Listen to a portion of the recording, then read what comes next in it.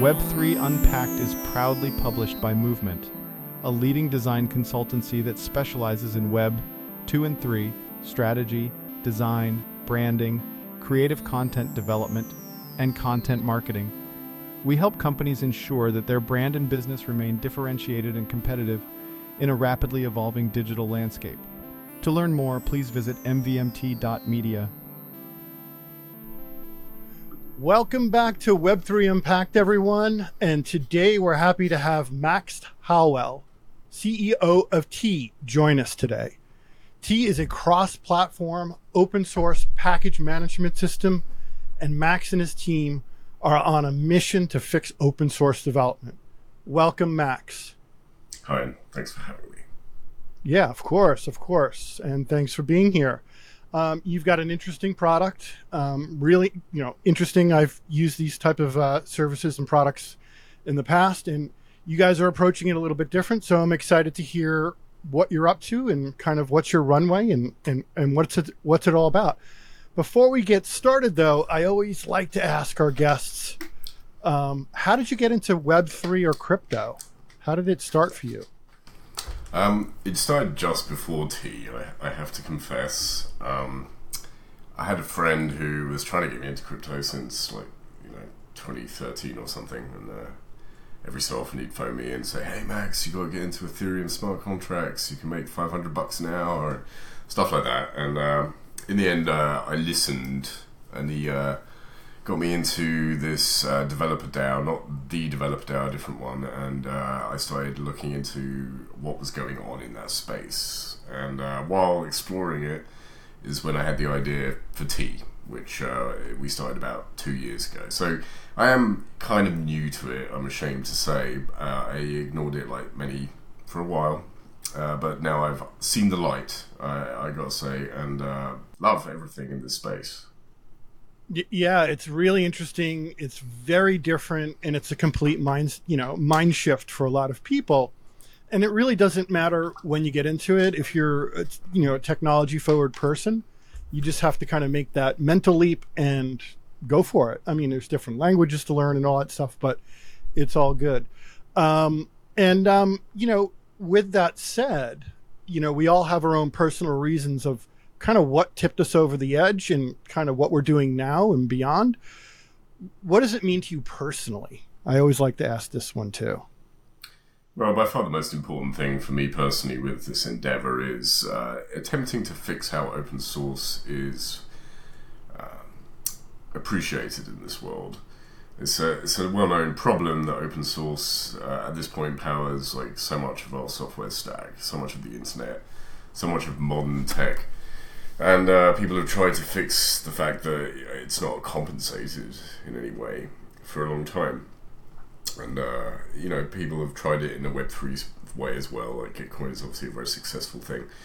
But fundamentally, open source is different. And that's why fundamentally I feel that it's never really, none of these other solutions have really succeeded, where we're approaching it in a more, in a way that reflects the nature of how open source works better. Like open source isn't a typical market. It isn't something that you can just slap like normal capitalist ideas on top of. Fundamentally, it's a system of free software. So we've devised a system that we hope will allow that incredibly valuable marketplace that hasn't actually had its value recognized to be correctly attributed. Mm. Yeah, and I think the key words here are open and source. So, and there's so much to kind of unpack just on that topic alone. We talked to a lot of open source developers, from how the software is engineered, how it's disseminated or released, down to how people are managed within your ecosystem. So that really interests me actually. So why don't you kind of tell us a little bit about T and really what makes it unique and different and what our listeners should kind of look for? Yeah, so for me, look, I've always been into open source, which is why I fell into the Web3 area so easily. I find that it was very similar. It's very similar to how I remember software being when I first got involved in it professionally, which was like 2004-ish. And like the space was full of people who were in it for building what they hoped would change the future. And Web3 feels the same. Sorry, what was the question? I was asking kind of really what makes this different in a world with, you know, Apache, Bundler, and Yarn and all these type of different products. What sets you aside? Like, what sets you apart? What makes you unique? Well, so you know, I created this open source product called Homebrew back in 2009, and it's one of the biggest open source projects that's ever existed. And it was that thrust me into this space where I was suddenly working a huge amount of my time on these free pieces of software that the world then took and used. And in that time, like Web 2 turned up and then built everything on top of open source, and then we got this like fundamental issue where people maintain all this stuff in their free time and they can't exactly afford it.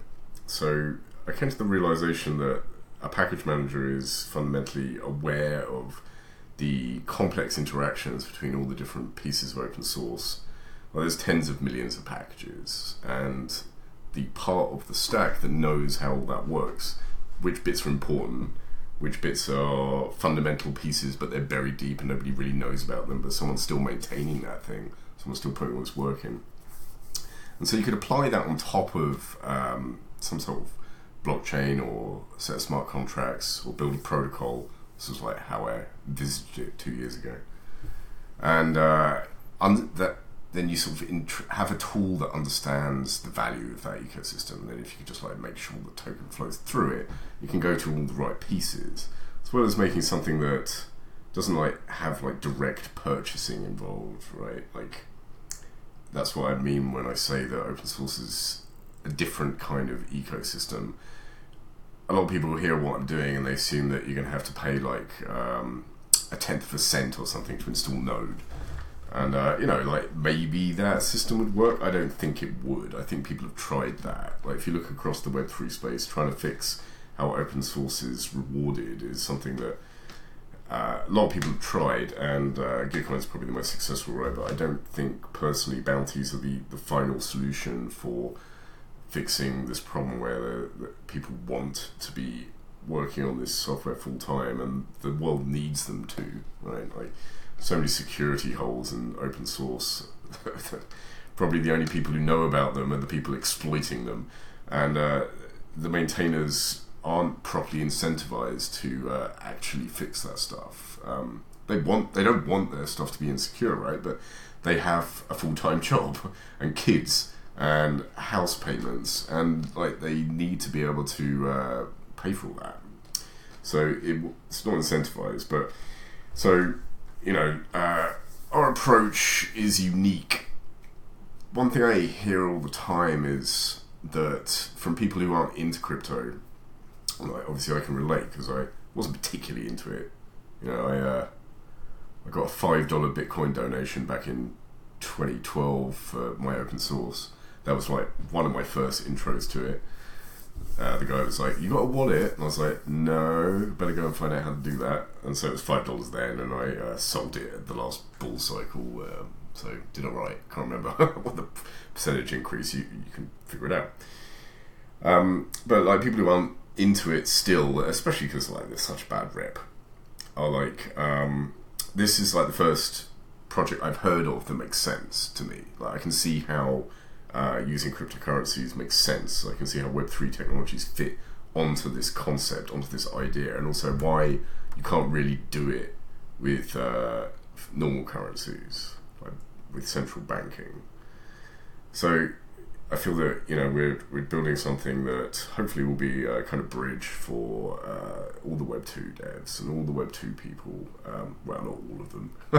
The people who understand what open source is and understand the software industry. Like, it hopefully will be something which makes it clear that this is just a technology with use and utility, and not just a thing where rug pulls and scams happen. I compare it to email, right? Because I think some of the first people who were making money with email were the scammers, and let's face it, there's still a lot of scams going on in your junk box. Like the technology, however, we figured out how to make it useful, debatably useful. I think email is one of the worst of the Web 1 technologies, really. But yeah, we've become dependent on it. It proved its utility. We just had to figure out how to extract that utility and make it so it wasn't overwhelmingly bad actors.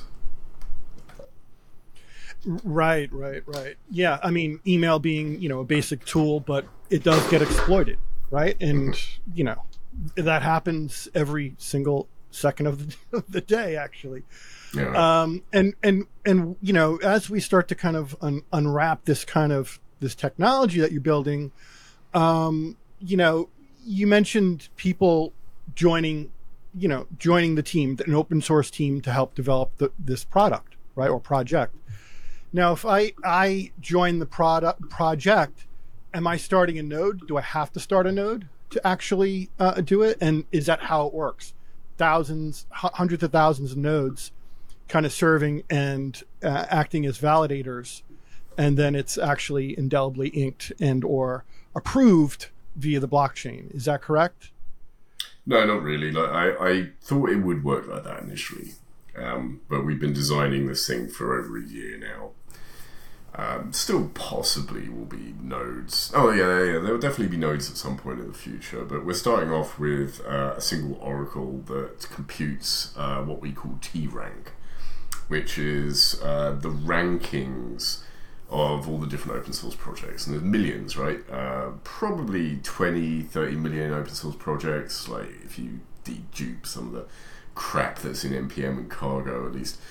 But we've currently got, I think, 10 to 15 mil in our database, and the Oracle will compute the rankings on a daily basis. And initially there'll just be one, but over time that will decentralize, and we will hopefully have people running nodes. But the main users of the protocol won't have to do so. Even the open source maintainers, because of the Oracle, you'll you'll sign a piece of text into your GitHub or GitLab or whatever kind of Git repo you're using, signed against the wallet, and we'll use that to identify where token flows, essentially. And then the non-open source users of the protocol will mostly be steeping, we call it, which is effectively staking, but because we're not going to be running our own layer 2, it's not really. So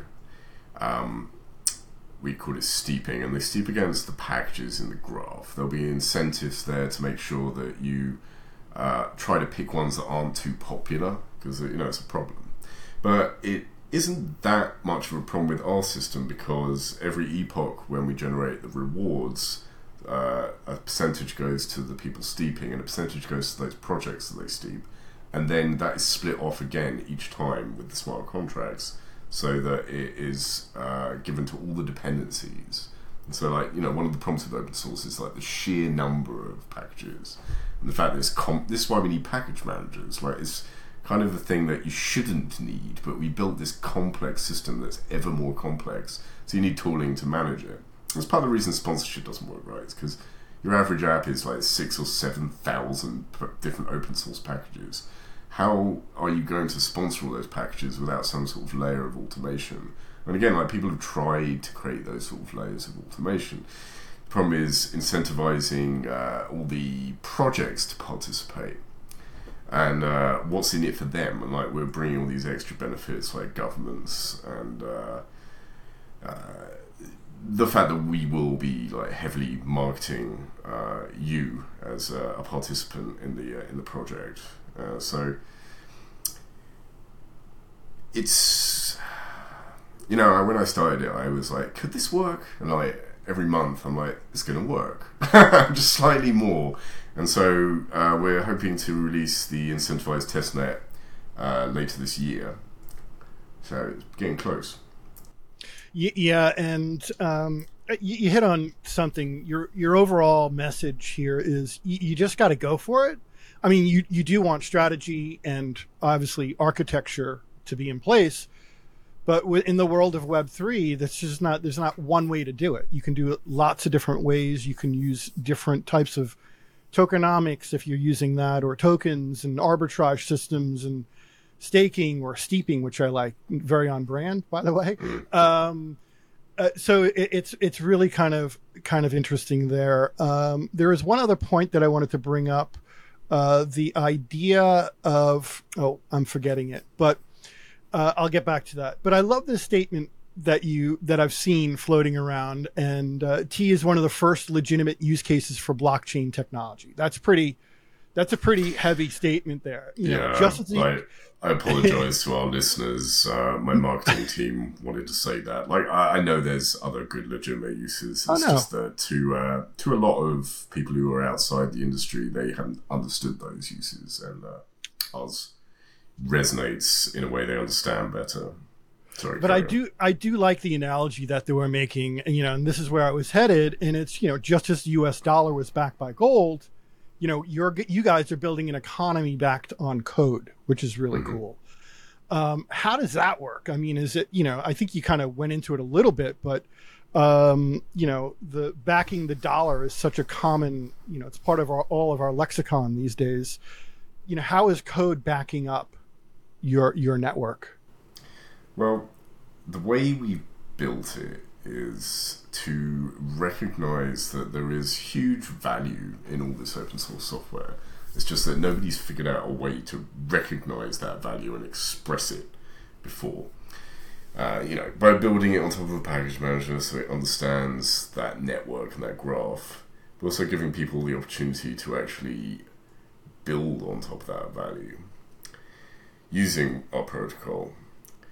It's this recognition which I think is unique in our approach. Like, over the last 10, 15 years that I've been involved in software, open source went from being something that people thought was stupid and never gonna be a big important piece of anything, to running just about everything.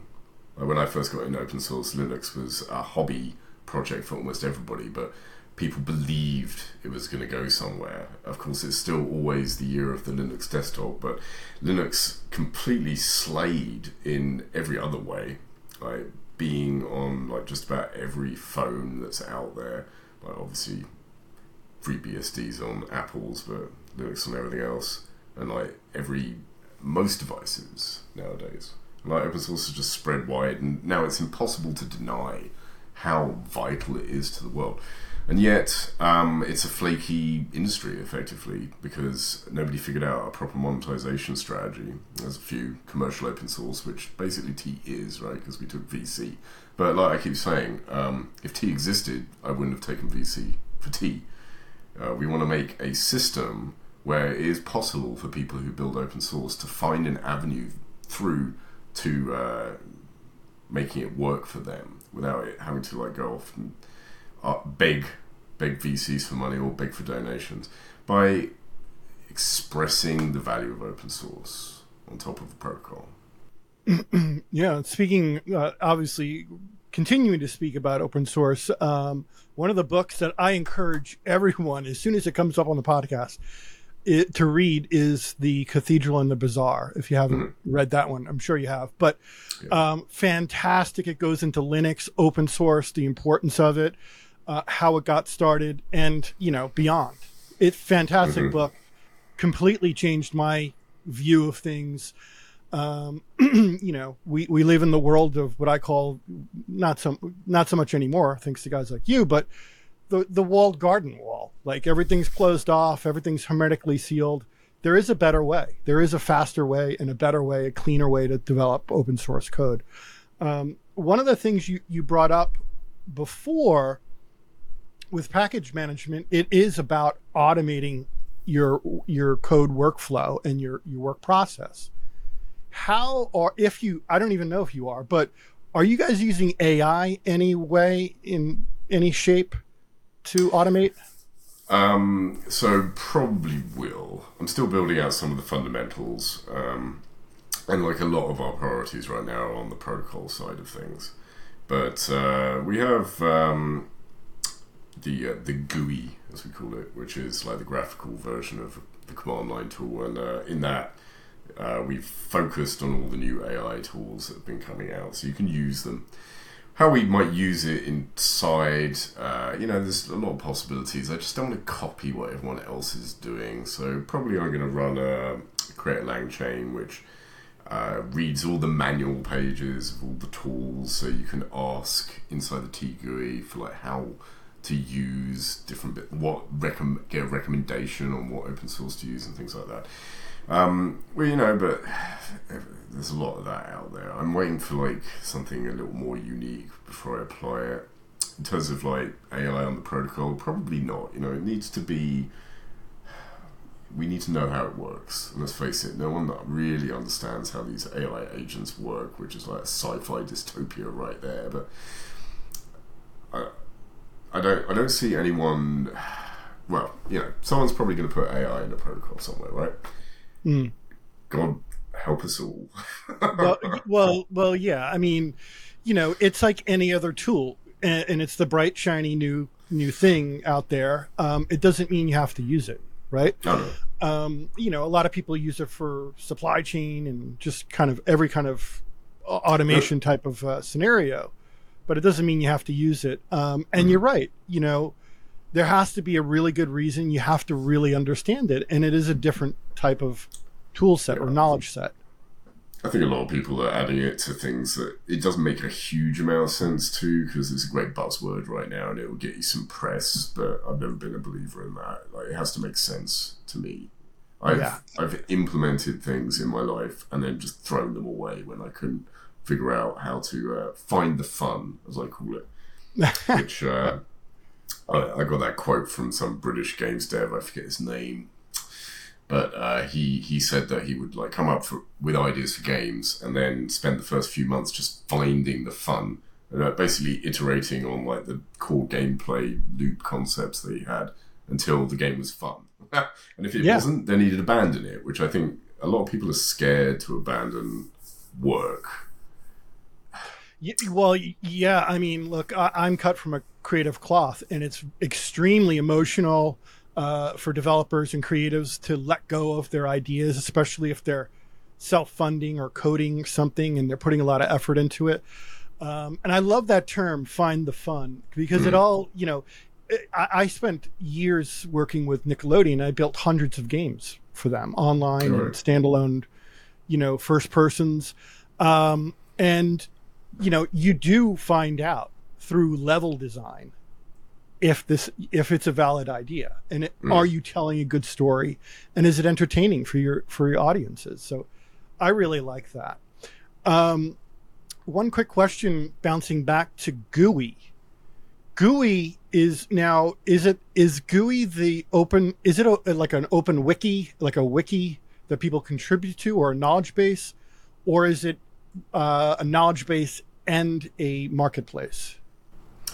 Well, it's just a graphical user interface for the command line interface.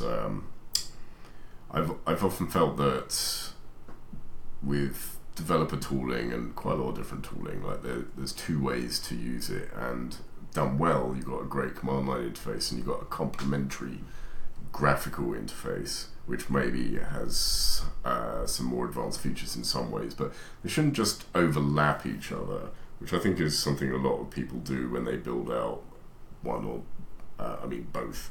It's like usually with open source, especially because it's developers who don't have great user interface design chops, they just take the literal command line interface and put buttons on a screen and go, done. And then they're like, why doesn't anyone want to use it? Well, it's because you've just literally engineered a piece of shit. And So I try to make something which complements like the command line interface for open source, and in that respect, it's like an app store, right? I felt that there's just so much awesome open source out there that very few people know about, because the way to access it is through brew install, and like a lot of people hate the terminal, especially new developers. Like nowadays, they do not want to start with the terminal. They don't even want to start with an app. They want to go straight to something in the browser if possible. And then maybe eventually they get back to the command line, because it is absurdly awesome. Like, I think everyone who ends up at the command line at some point or another like learns to love and hate, but overall love it. So I felt that there was an opportunity there, and I really like what we built. Like I was saying, we're focused on the local AI stuff, because I don't think anyone else is, right? Like, there's so I kind of laugh when I see like stuff in my Twitter feed, which is like someone's like, I open sourced a new AI app, and then you look into it and it's like 80 lines of code and then a call to OpenAI's API, and it's like, is this really open source?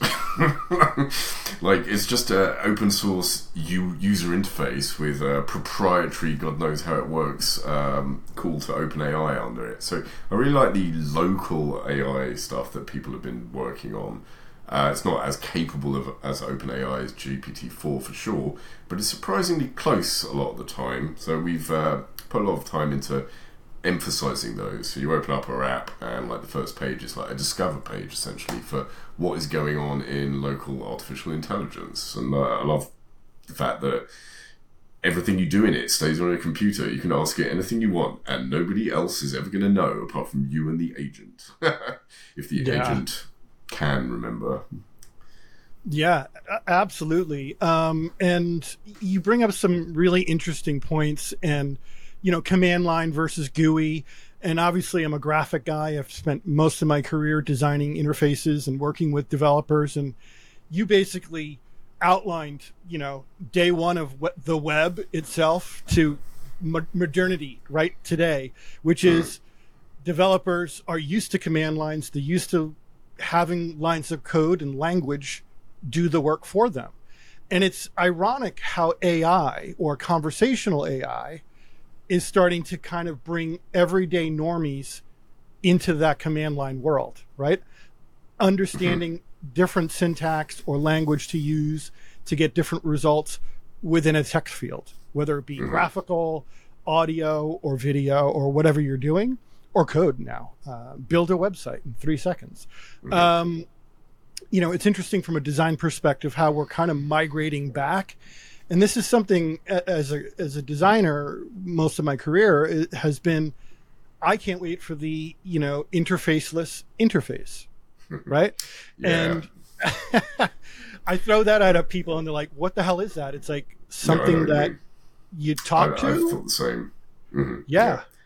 Like, what is the ultimate way to interact with anything? It is the voice. That's why as people, we talk and we don't, prod each other.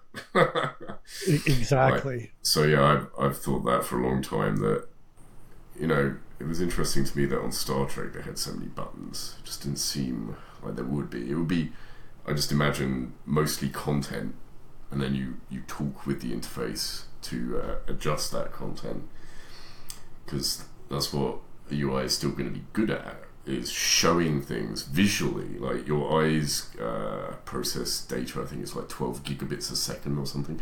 It's still a fantastic way to get data into your brain.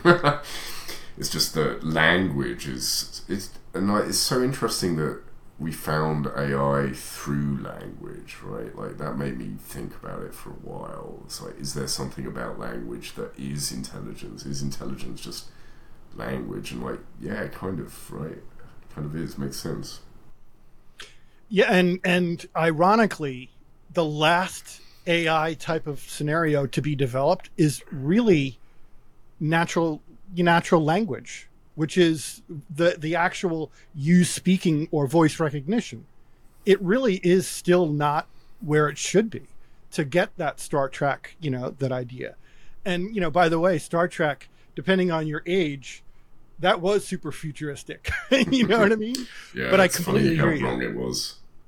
Yeah, I think you know, I often I like cars, you know, driving them, fixing them, hot rodding them, doing whatever.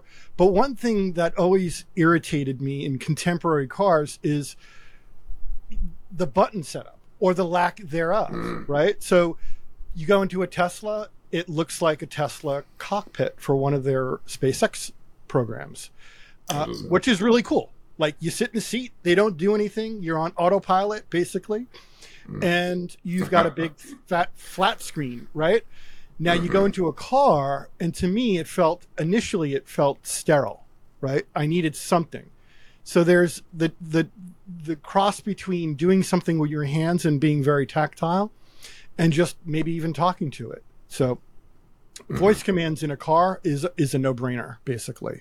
Especially because like people don't mind talking in their cars. Like one issue with voice interface, of course, is because it doesn't matter so much now we're all remote. But when we were working in offices, like, I couldn't imagine like everyone talking to their computers all day. It would just feel stupid. But in the car, it's fine. Like, let's talk about cars. Like, their UIs, apart from the wheel, right? The wheel and the pedals, like that was good design. But everything else, like God, reaching for the radio and almost killing yourself.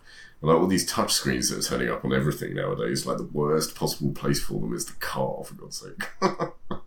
So you have to take your attention off the road, absolutely. Yeah, I completely agree. And one of my, I always joke around with people. I'm like, what's your favorite interior? Or are you talking cars? And it's like old school, late '80s Porsche 911. You know why? It was a tin can. It had a radio, maybe, and that was basically it. And maybe it had heat, and maybe it had AC.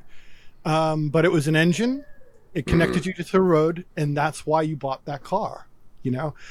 I mean, it depends on what story you want to tell and how you want your users to use your products. So, just interesting design, chatter, things I think about along the way. And it's very applicable here, and it's what we're seeing now. And I love the idea of like the entire world is going to command line. It's not just, developers.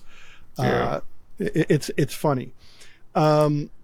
It's pretty great. So, like, I barely use Google anymore. I just use ChatGPT and various other things. And I got AI in my editor, and I got few other. Like, just too many. For a bit, there was months where there was just too many. I was like, "God Almighty, are we ever gonna get on top of this?" But I something slowed down a bit. Still waiting for like some killer AI apps though. But something will be coming along in open source for sure. It's funny, I guess it was about 10 months ago when everything started to kind of blow up with AI, publicly, I should say. And was having several conversations with colleagues and friends about it. And they're like, oh my God, you see this and that and this and that. And like literally, you open YouTube or Twitter or something and there's a new AI app to do something obscure. Yeah. And I said, hold on a second. I said, here's the life cycle that it's going to have. You're going to have all these independent little apps. Bigger companies will start to gobble them up, which it's already starting to happen. But what they're now doing is creating APIs so that you can plug everything together. And it's still going to be a kind of a bird's nest. And that's kind of where we're at. You can, if you know what you're doing, plug things together into make your own system. But it's still taking a while before we have an OS. And it's funny you're mentioning, I just use ChatGPT for everything. And for the most part, I'm very much the same way.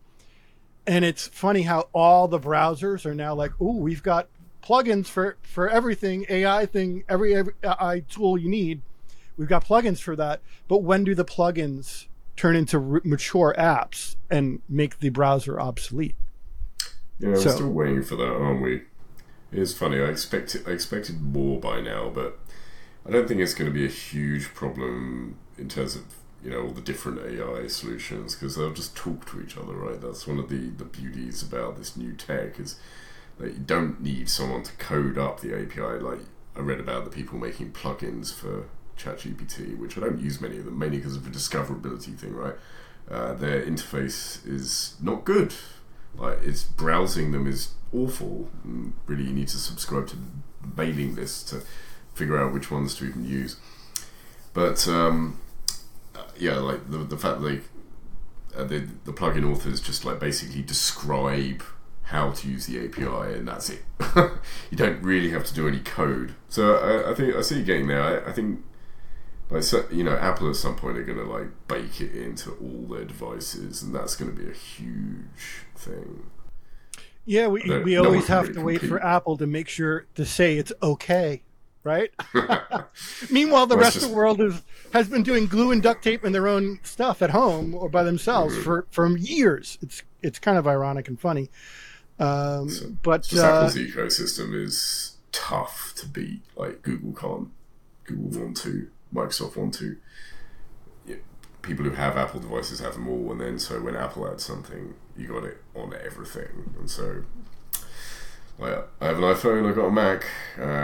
When they bake that AI layer into the operating system itself, and then all the apps just talk with that. And of course, like, the devices, some of the best for AI at their cost level. They've been building that machine learning chip into them for years. It's going to be interesting, and like, they obviously are going to take their time over it. I was kind of surprised they even bothered with the mixed reality glasses, considering what's going on this year, but they did. And that one's a bit strange in terms of where they exactly see that going. You know, it's too expensive, obviously, so... Yeah, and you know, it's really for the developer community to really give them a test bed to see if they're going to start to dream up new products and experiences with it. I think it's kind of cool. I think it's really cool. Let's put it that way. But, you know, in terms of the curve, you know, innovation and adoption curves, I think it's a long ways off. $3,000+ for a headset. Interesting when I can almost do the same thing with a Samsung phone or another phone. Well, I'm sure it'll be next level, but I know. Next level in terms of watching movies and having interactive FaceTime videos, like, because that was all that they did, right? Taking pictures, which was weird, watching movies.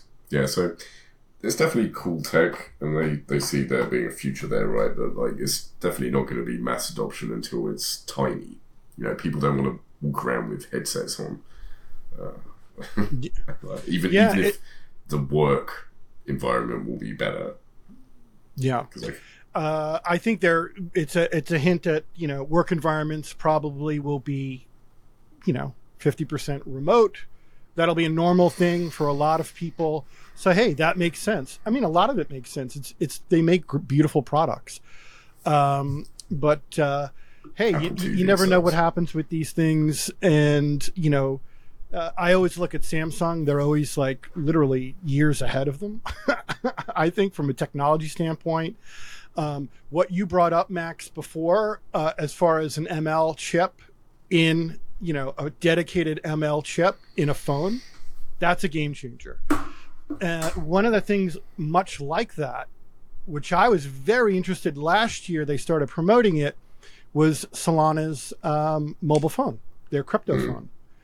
I thought that was really interesting, you know, baked in hardware and specialized software that ran in tandem to offer users real security, wallet security, you know, out and about when you're out and about. That's really cool. Yeah, they're trying to push the boundaries for sure, and good on them for the attempt. I think phones are super difficult to crack. You know, you got your two pillars.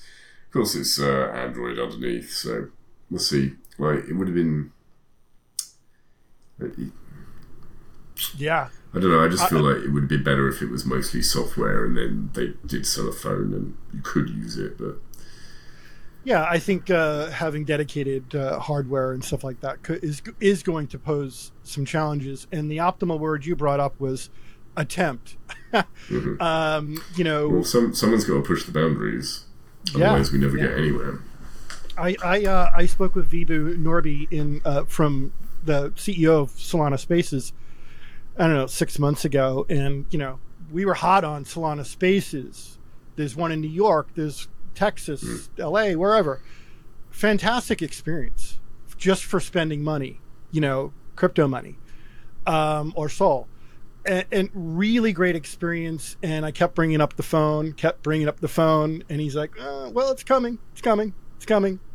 And that's all they could say. And, you do have to give them props for trying. This is, that's a real challenger brand, and not just within the Web3 or blockchain space. That is a challenger to Apple, Samsung, Huawei, whoever else. Yeah, so as I say, it's very, very difficult to really challenge, but they've certainly got the gumption to do it. And good on them for not releasing it in a hurry. When it's done, that's the right attitude, as long as you can afford that. A T cannot afford that. We have to be out within our burn, obviously, or we'd raise again. But they can, and so they should. Yep, software, you always have to deliver, right? There's always someone watching. On a broader topic, and we touched on this a little bit before. We've spoken with tons of Web3 companies and developers and CEOs across the web. And for many years, we've been hearing really fascinating stories about how they deal with their quote-unquote workforce, if you will. Do you have any interesting techniques? There's code reviews, bug bounties, there's and beyond. How do you democratize that scenario? You touched on it a little before, but how do you do that? Well, I feel that open source was the original DAO. We were doing things in a decentralized, remote fashion before Web 2. And I learned quickly with Homebrew how to manage a community so that it works, despite the fact that you're not face-to-face, and despite the fact that the incentives are not always clear. And, certainly using the tools effectively. You couldn't have done it without GitHub for all the aggro they get nowadays. Because it's a different company for sure to the one I remember in 2008 and 9. They really nailed the interface and the idea of how to do code socially, and they came at it from open source first, right? That was where it came from. I feel so much of modern software doesn't realize it, but we designed the systems everyone's using when we were building open source. All the stuff that's so essential nowadays, continuous integration. That was some random blog post back in 2010 or something that I read. Someone trying to do it for open source. The community is so key with all these things. They take the project to the next level. It doesn't matter how good the idea is, if you don't nurture that community and understand how to work with them, even though they're going to be in different time zones, different places, different rates of work even. And sometimes you have to finish the work for them, because that's open source at least. Right, in terms of my company, we're a commercial open source company, COSS, which of course is a relatively new concept. It didn't used to be possible to raise money and do open source. The VCs would go, what? You're going to give away the code? How's that going to work? Times have certainly changed. And, we're remote. We're decentralized. We're all over the world, different time zones. Philippines is the hardest one. He's going to bed as we're getting up. Yeah, true. But yeah, ultimately, there are systems that run basically autonomously, right? So I've talked to other protocols that have, they've tokenized their whole model, and, bug bounties, code reviews, it's all gamified, and you're issued a score. Most people don't want to even give you their names. They don't want you to know where they live. and they only accept crypto, which is kind of fun and cool. It's a good, it's how like back when I first got into open source, I didn't know who anyone was. All I knew was their alias. I didn't know where they lived, and it didn't matter. That's not important. Like during Web 2, we forgot about the importance of decentralizing, because that's what we were trying to do back with the original internet, and then lead up to Web 2. And then we got so carried away with like the power of centralization that now we've given up all our power to Microsoft and Facebook and Google and everybody else.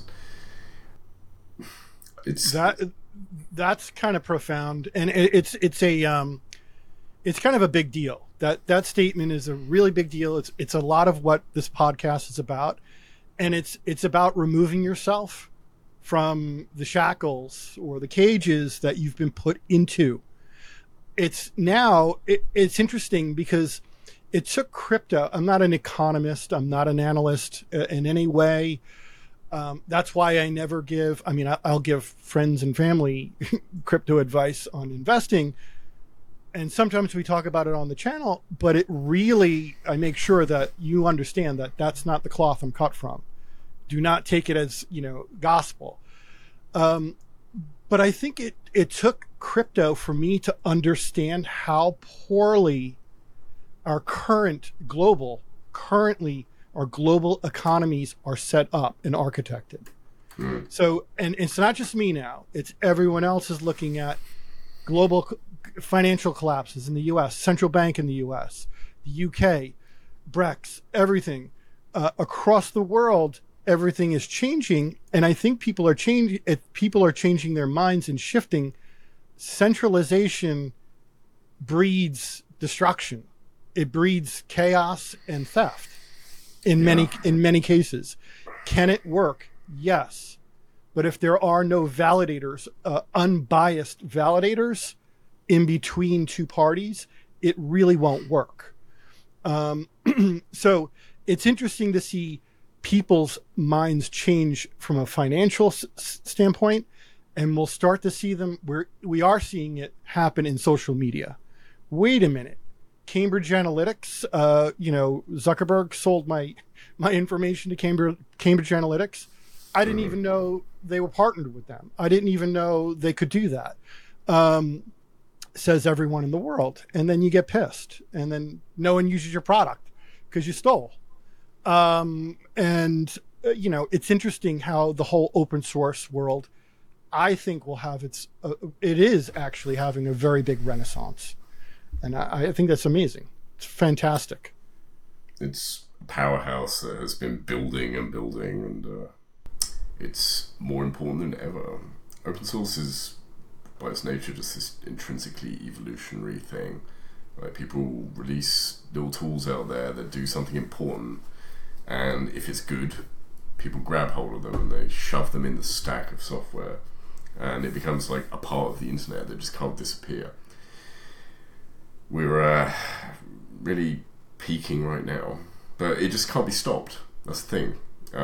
It's just like Bitcoin, right? You just can't stop open source. Microsoft tried so damnedly, they did in like the early 2000s, to kill it with fear, uncertainty, and doubt, suing different open source projects and things like that.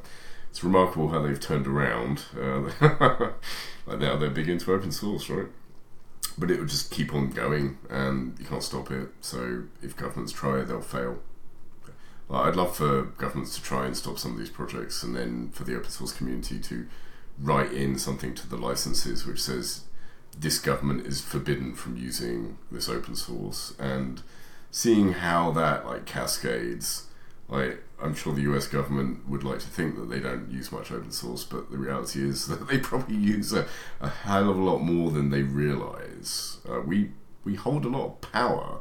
It's just a matter of taking it. Yeah, well, we'll see how Microsoft and some of the the big boys out there handle this.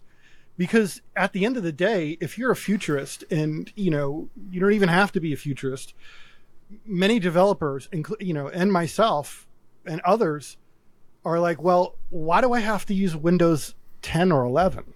Like, you'll just go on, you'll just get an internet connection and then download a piece of software or something that just runs, you build your own OS that works for you.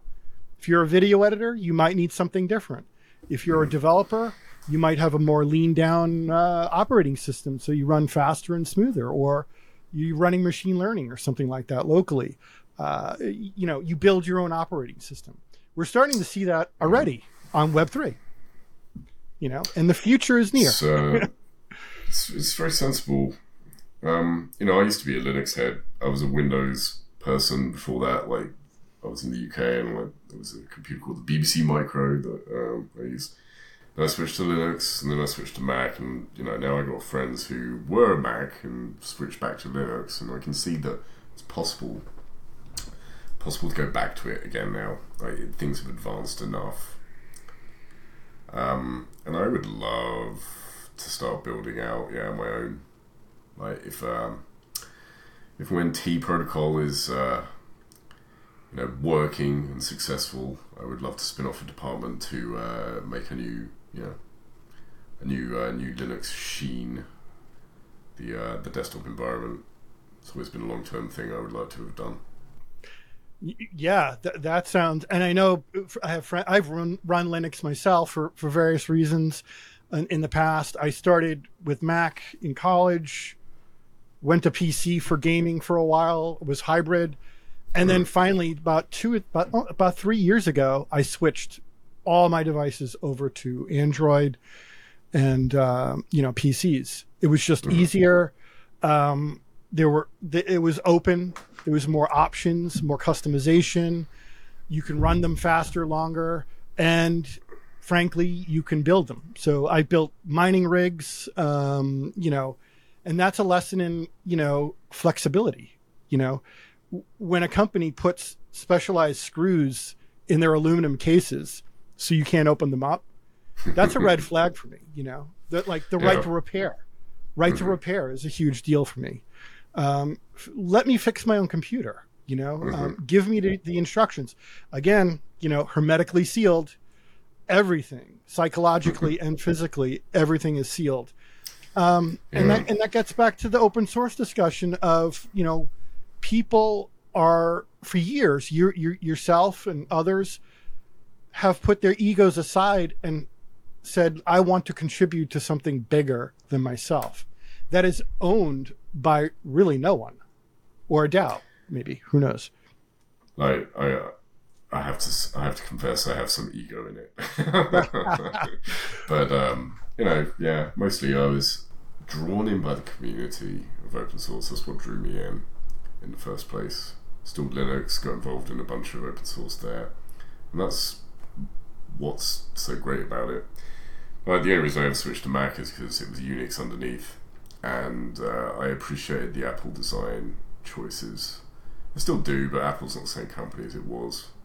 Not just because Jobs died, but I actually worked at Apple for a year, which is a good story in itself. But while I was there, I learned that the amount of people who worked there had gone up by 15 times since Steve Jobs died. Even you can't keep a company culture in the same spirit with that size of scale over such a short amount of time, and it shows. Like, they make a lot of weird decisions nowadays that turn you off to a certain extent. And so this is why I have a lot of friends who switched to Mac in 2008-ish, like I did, and have now switched back to Linux.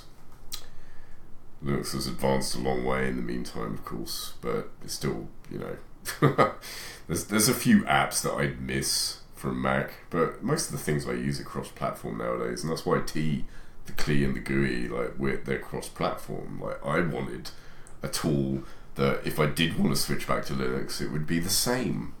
And it doesn't work properly with Windows yet. It doesn't work properly with Windows Native, but it works with WSL. But making it work with Windows Native is on my to-do list. It just makes sense for me that the fruits of open source need to be available to you, whatever you're using. So from the get-go, it was built to be extendable to operating systems and platforms that we haven't even considered yet.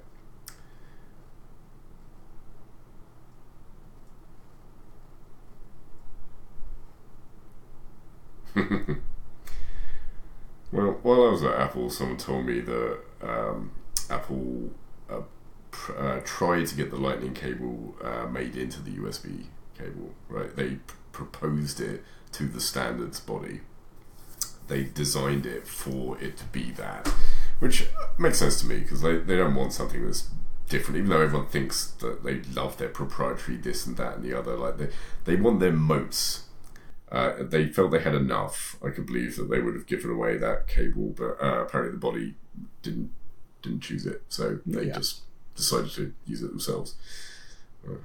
Yeah, definitely odd hardware and software design decisions for sure. I still love Apple. Don't get me wrong. But, you know, my family runs a lot of Apple products. We still have a lot of Apple products, but you know, when you remove the audio jack, that really pissed a lot of people off. It sounds so stupid, but it actually is a big deal. And phones are small enough and they're robust enough that you can fit a lot of these extra ports and hardware, IOs on it. So, you know, they did it for 15% extra battery, of course, but 15% still doesn't make it last as long as people need.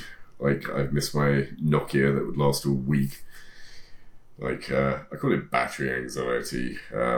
That we just have so many devices that are always running out of battery, and there's some part of us that's always like, oh God, I got to charge this and I got to charge that. With these headphones, I've got to charge the bloody headphones every couple of days, and my laptop and my phone and my watch, my wireless mouse.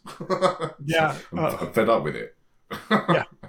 Right. So I get it, 15% extra battery, but it's not enough. I want a week of battery. So if you're not going to give me a week of battery, like, why are you taking away the headphone jack?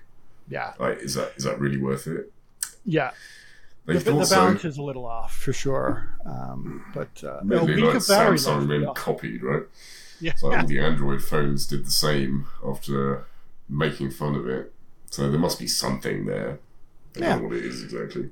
Well, It is Samsung. a big port, relatively. Yeah.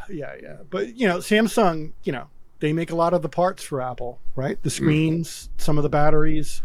Samsung is like, I'm into EV transportation, more or less like e-skateboarding and stuff like that.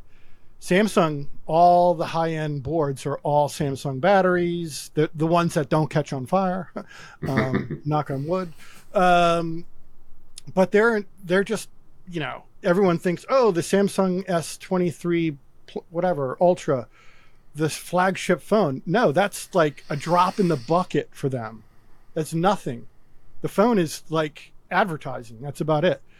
Everything else, like these high performance, you know, LCD screens and the Rhino glass and the batteries and some of the circuitry is really where they shine and what actually keeps them ahead of everyone. But that we digressed a little bit there.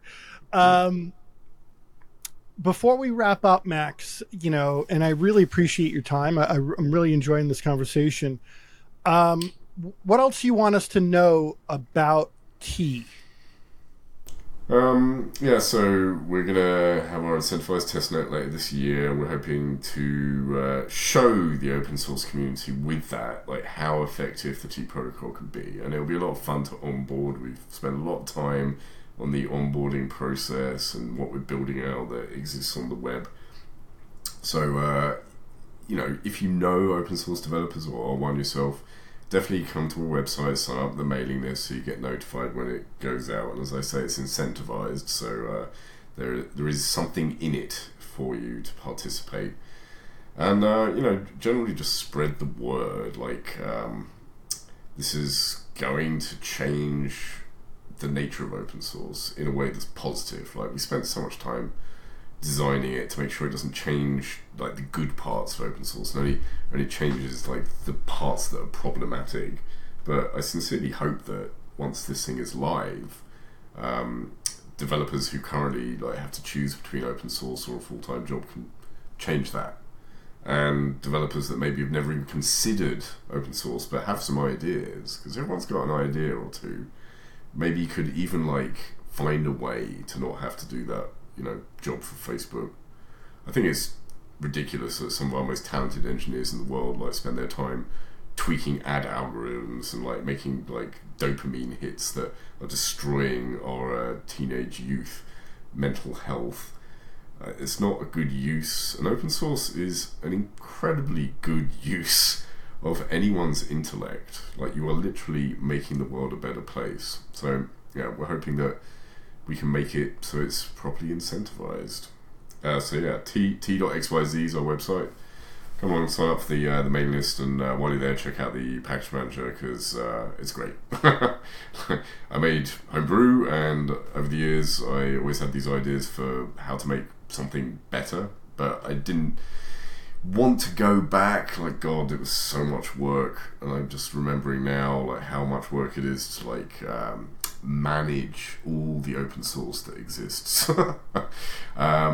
But put all the ideas in, and it's a really nice piece of software. You should check it out. We certainly will, and we encourage our viewers and listeners to check it out, t.xyz. Max, do you have a Discord channel or a Telegram channel that you want to promote? Yeah, we got a Discord. It's on the website. Seems Sure. like, you know, I don't remember I'll put it in the link. unique ID of it. So I'll yeah, link check it us out. below. We've got Twitter as well, and yeah, that's the main ones. Yeah, you know, for everyone listening, check them out. You know, the founders of Brew are now with T, and really interesting open source project, not just from a product standpoint, from a whole ecosystem end of things. They're starting to figure out a lot of the, not just the technical limitations and or advancements within a piece of software, but the whole ecosystem, and that includes human beings. So really interesting product. We'll be checking you out more. Max, thank you so much. Everyone check him out. Great. Thank you very much, Rich. Thanks, Max.